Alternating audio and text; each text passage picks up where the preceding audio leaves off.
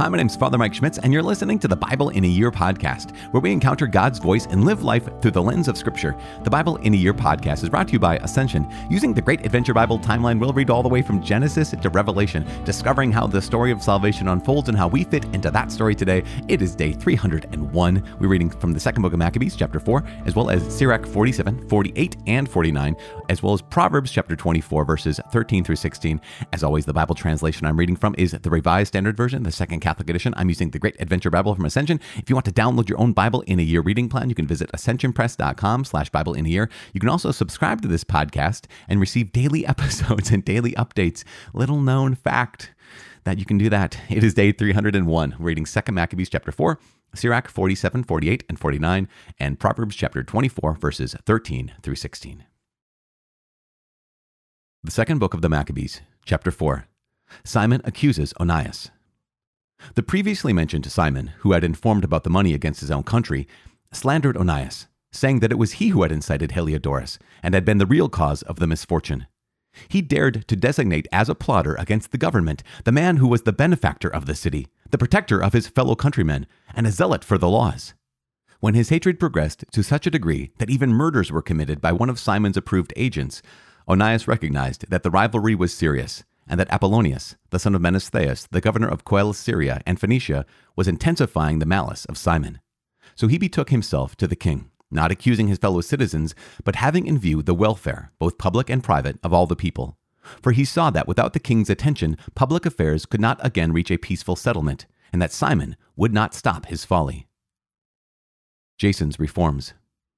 When Seleucus died, and Antiochus was called Epiphanes, succeeding to the kingdom, Jason, the brother of Onias, obtained the high priesthood by corruption, promising the king at an interview 360 talents of silver and, from another source of revenue, 80 talents. In addition to this, he promised to pay 150 more if permission were given to establish by his authority a gymnasium and a body of youth for it, and to enroll the men of Jerusalem as citizens of Antioch.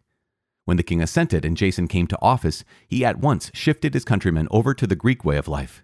He set aside the existing royal concessions to the Jews secured through John, the father of Eupolemus, who went on the mission to establish friendship and alliance with the Romans, and he destroyed the lawful ways of living and introduced new customs contrary to the law.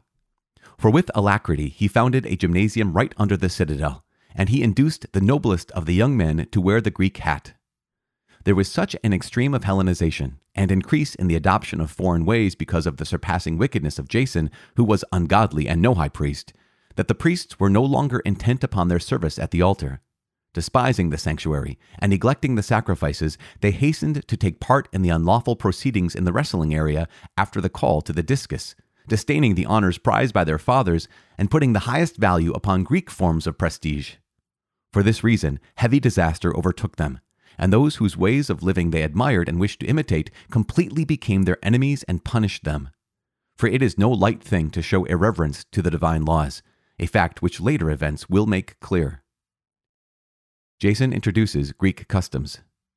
When the quadrennial games were being held at Tyre and the king was present, the vile Jason sent envoys, chosen as being Antiochian citizens from Jerusalem, to carry 300 silver drachmas for the sacrifice to Hercules.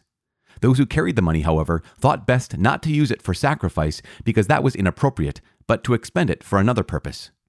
So this money was intended by the sender for the sacrifice to Hercules, but by the decision of its carriers, it was applied to the construction of triremes.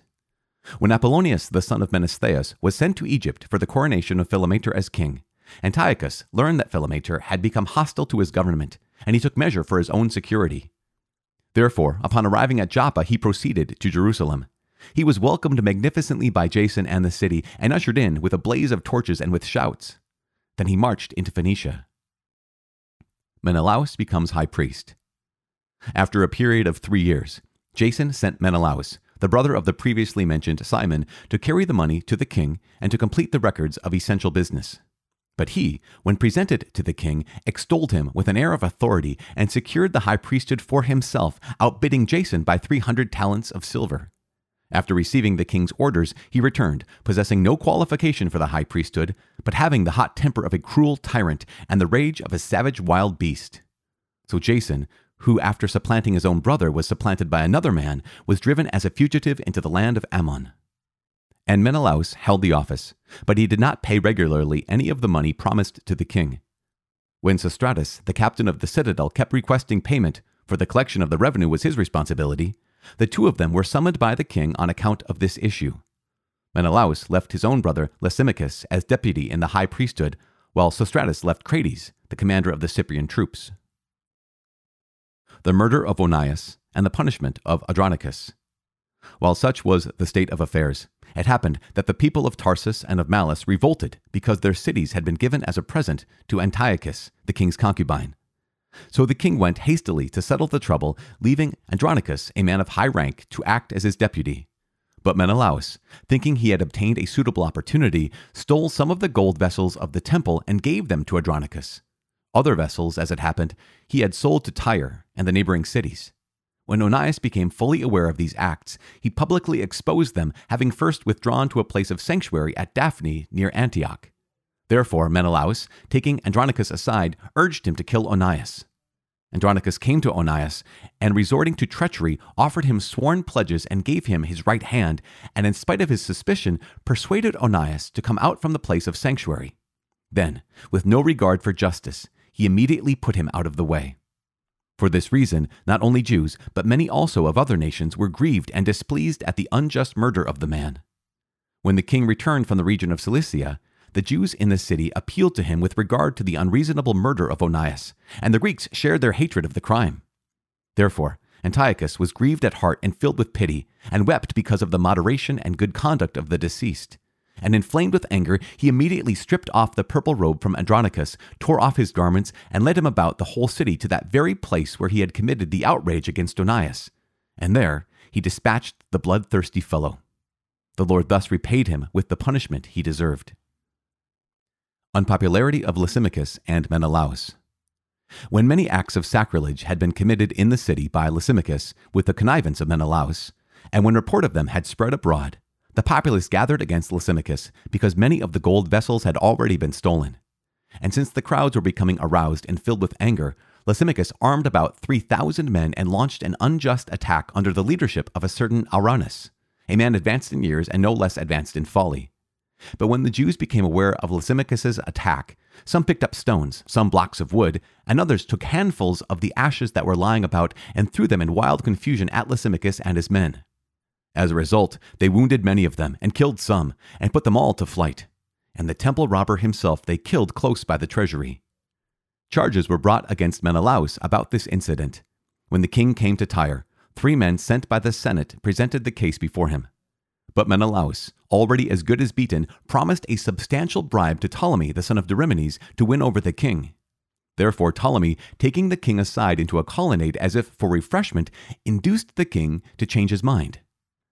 Menelaus, the cause of all the evil, he acquitted of the charges against him, while he sentenced to death those unfortunate men who would have been freed uncondemned if they had pleaded even before Scythians. And so, those who had spoken for the city and the villages and the holy vessels quickly suffered the unjust penalty. Therefore, even the Tyrians, showing their hatred of the crime, provided magnificently for their funeral. But Menelaus, because of the cupidity of those in power, remained in office, growing in wickedness, having become the chief plotter against his fellow citizens.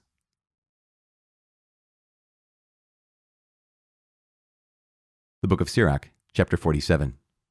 And after him, Nathan rose up to prophesy in the days of David. As the fat is selected from the peace offering, so David was selected from the sons of Israel. He played with lions as with young goats, and with bears as with lambs of the flock. In his youth did he not kill a giant and take away reproach from the people, when he lifted his hand with a stone in the sling and struck down the boasting of Goliath? For he appealed to the Lord, the Most High, and he gave him strength in his right hand to slay a man mighty in war, to exalt the power of his people. So they glorified him for his 10,000s, and praised him for the blessings of the Lord, when the glorious diadem was bestowed upon him. For he wiped out his enemies on every side, and annihilated his adversaries, the Philistines. He crushed their power even to this day. In all that he did, he gave thanks to the Holy One, the Most High, with ascriptions of glory. He sang praise with all his heart, and he loved his Maker. He placed singers before the altar, to make sweet melody with their voices. He gave beauty to the feasts, and arranged their times throughout the year, while they praised God's holy name, and the sanctuary resounded from early morning. The Lord took away his sins and exalted his power forever. He gave him the covenant of kings and a throne of glory in Israel. After him rose up a wise son who fared amply because of him. Solomon reigned in days of peace, and God gave him rest on every side, that he might build a house for his name and prepare a sanctuary to stand forever. How wise you became in your youth! You overflowed like a river with understanding. Your soul covered the earth, and you filled it with parables and riddles. Your name reached to far-off islands, and you were loved for your peace. For your songs and proverbs and parables, and for your interpretations, the countries marveled at you. In the name of the Lord God, who is called the God of Israel, you gathered gold like tin, and amassed silver like lead. But you laid your loins beside women, and through your body you were brought into subjection. You put stain upon your honor, and defiled your posterity, so that you brought wrath upon your children, and they were grieved at your folly, so that the sovereignty was divided, and a disobedient kingdom arose out of Ephraim. But the Lord will never give up his mercy, nor cause any of his works to perish. He will never blot out the descendants of his chosen one, nor destroy the posterity of him who loved him.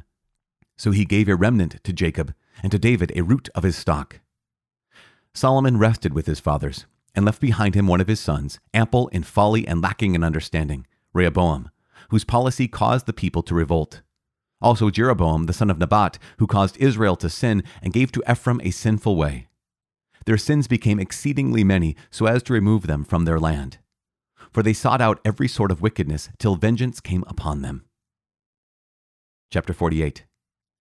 Then the prophet Elijah arose like a fire, and his word burned like a torch. He brought a famine upon them, and by his zeal he made them few in number. By the word of the Lord he shut up the heavens, and also 3 times brought down fire. How glorious you were, O Elijah, in your wondrous deeds! And who has the right to boast which you have? You who raised the corpse from death and from Hades by the word of the Most High, who brought kings down to destruction and famous men from their beds, and easily destroyed their dominion, who heard rebuke at Sinai and judgments of vengeance at Horeb, who anointed kings to inflict retribution and prophets to succeed you. You who were taken up by a whirlwind of fire in a chariot with horses of fire. You who are ready at the appointed time, it is written, to calm the wrath of God before it breaks out in fury, to turn the heart of the father to the son, and to restore the tribes of Jacob. Blessed are those who saw you, and those who have fallen asleep in your love. For we also shall surely live, but our name after death will not be such. It was Elijah who was covered by the whirlwind, and Elisha was filled with his spirit. In all his days he did not tremble before any ruler, and no one brought him into subjection. Nothing was too hard for him, and when he was dead his body prophesied. As in his life he did wonders, so in death his deeds were marvelous. For all this the people did not repent, and they did not forsake their sins, till they were carried away captive from their land, and were scattered over all the earth. The people were left very few in number, but with rulers from the house of David. Some of them did what was pleasing to God, but others multiplied sins. Hezekiah fortified his city and brought water into the midst of it. He tunneled the sheer rock with iron and built pools for water. In his days Sennacherib came up and sent the Rabshakeh. He lifted up his hand against Zion and made great boasts in his arrogance. Then their hearts were shaken and their hands trembled, and they were in anguish like women with labor pains. But they called upon the Lord who is merciful, spreading forth their hands toward him. And the Holy One quickly heard them from heaven and delivered them by the hand of Isaiah. The Lord struck the camp of the Assyrians, and his angel wiped them out.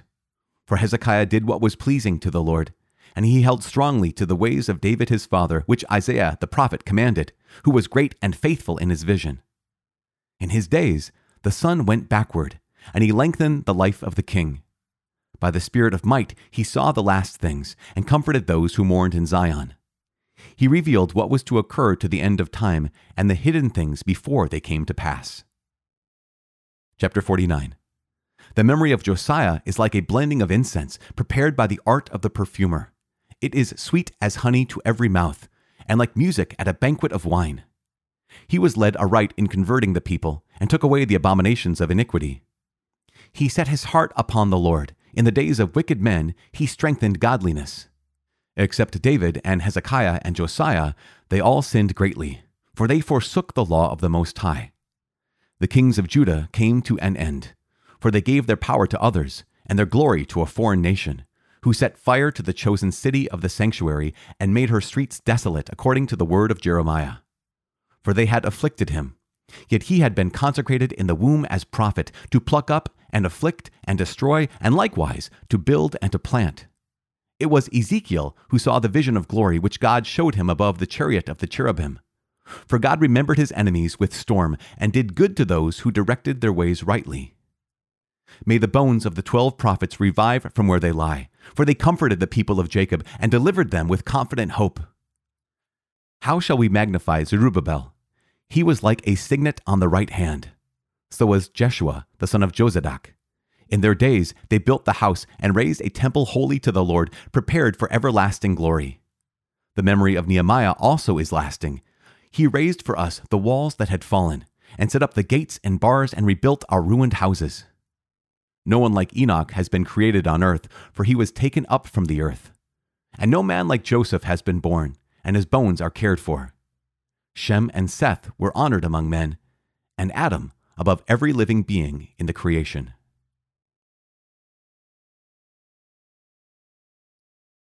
The book of Proverbs, chapter 24, verses 13 through 16. My son, eat honey, for it is good, and the drippings of the honeycomb are sweet to your taste. Know that wisdom is such to your soul. If you find it, there will be a future, and your hope will not be cut off. Lie not in wait as a wicked man against the dwelling of the righteous. Do not violence to his home. For a righteous man falls 7 times and rises again, but the wicked are overthrown by calamity.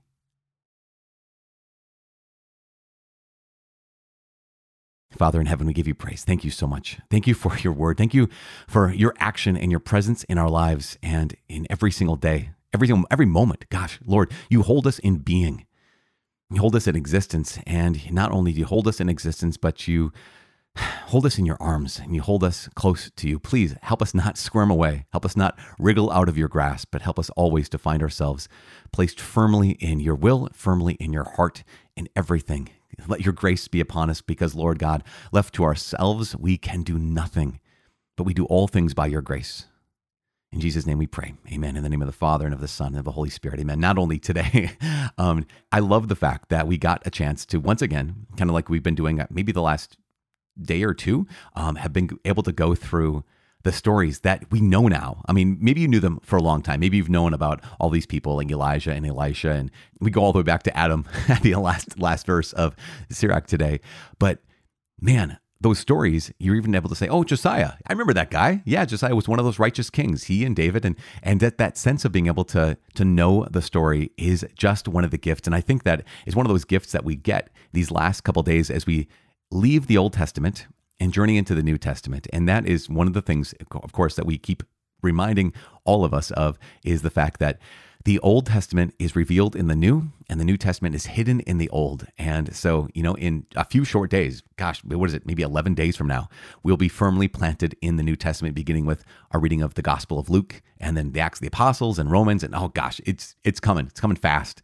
But also we got to hear a bit of a retelling of the story of the Greek customs in 2 Maccabees chapter 4, the Greek customs being introduced. And we get a little more on the ground vision. Right before it was this, the Greeks came into Jerusalem and they decided to put up a gymnasium, and then some of the Jews were unfaithful to their mark of circumcision and actually undid the mark of circumcision.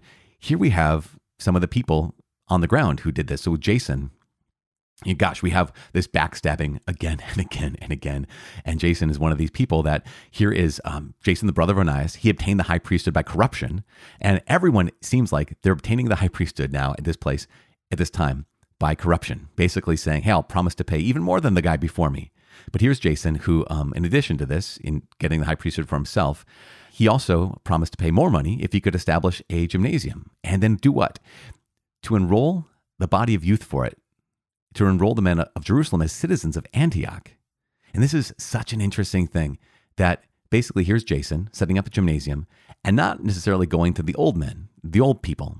He's going to the young, basically knowing that if we can increase the Hellenization, right, the Greekifying of the young people, then soon they will abandon the practice of the covenant. They'll abandon the practice of the faithfulness to the God of Israel, to the God. And so Jason keeps introducing these things as well as quadrennial games. That was at verse 18 of chapter 4. And that sense of like recognizing not only that are they introducing Greek customs and Greek culture, but the people doing this are also very connected to the temple, right? They're installing themselves in a deceptive way as high priests. And you recognize this corruption internally. So it's not just people from the outside. It's not just here's the king who's introducing this kind of thing. This is people on the ground who hold both position of high priest and the person who's introducing Greek customs. And you recognize the corruption, not only of the youth, but the corruption of the religious figures at this time. And that is just, you can see why it's coming. Judas Maccabeus and his brothers, you can see why they're coming, because it's not simply we have to fight against the Greeks. It's, oh, this is what it looked like to have our brothers and sisters, right? Our fellow Jews who are now adopting the practices of the Greeks and trying to depict them as being, this is completely not inconsistent with the faith of our fathers. This is not inconsistent with the Jewish faith. And while it absolutely is, one last thought from the book of Proverbs today, chapter 24. There's this line in verse 16, for the righteous man falls 7 times and rises again. I think that's an important word for us. The righteous person falls 7 times. Recognizing, I think when we recognize our weakness, it can be discouraging. When we recognize, gosh, Lord, how often am I unfaithful to you? It can be incredibly discouraging. But here is Proverbs that reminds us, even the righteous person falls 7 times a day. And in fact, I've heard the translation 7 times a day, right? The righteous person even falls 7 times a day. But what also happens? The righteous man falls 7 times and rises again. And that's the key. Throughout the course of these 301 days, we have heard the story of many falls, the story of so much corruption, the story of so much sin. And yet, what happens? God keeps pouring out his mercy, he keeps pouring out his goodness, he keeps pouring out his grace. And what happens? He raises up his people again. So yes, even if you find yourself falling 7 times a day, be like that righteous person. The righteous man falls 7 times and rises again. So don't give up. That's the only thing that can beat us, is because God's grace is for you. God loves you. He's pouring out his grace upon you and upon me. And the only thing that could ever actually stop us is if we just didn't let him pick us up again. If we got so discouraged by our falling 7 times a day, or 7 times 7 times a day, that we just stopped letting him pick us up. So rise up again. Let the Lord's grace and love meet you right now and defeat discouragement by the courage that comes from him. Does that make sense? I know that last part was very preachy, but it's true. And so there. I am praying for you. Please pray for me. My name is Father Mike. I can't wait to see you tomorrow. God bless.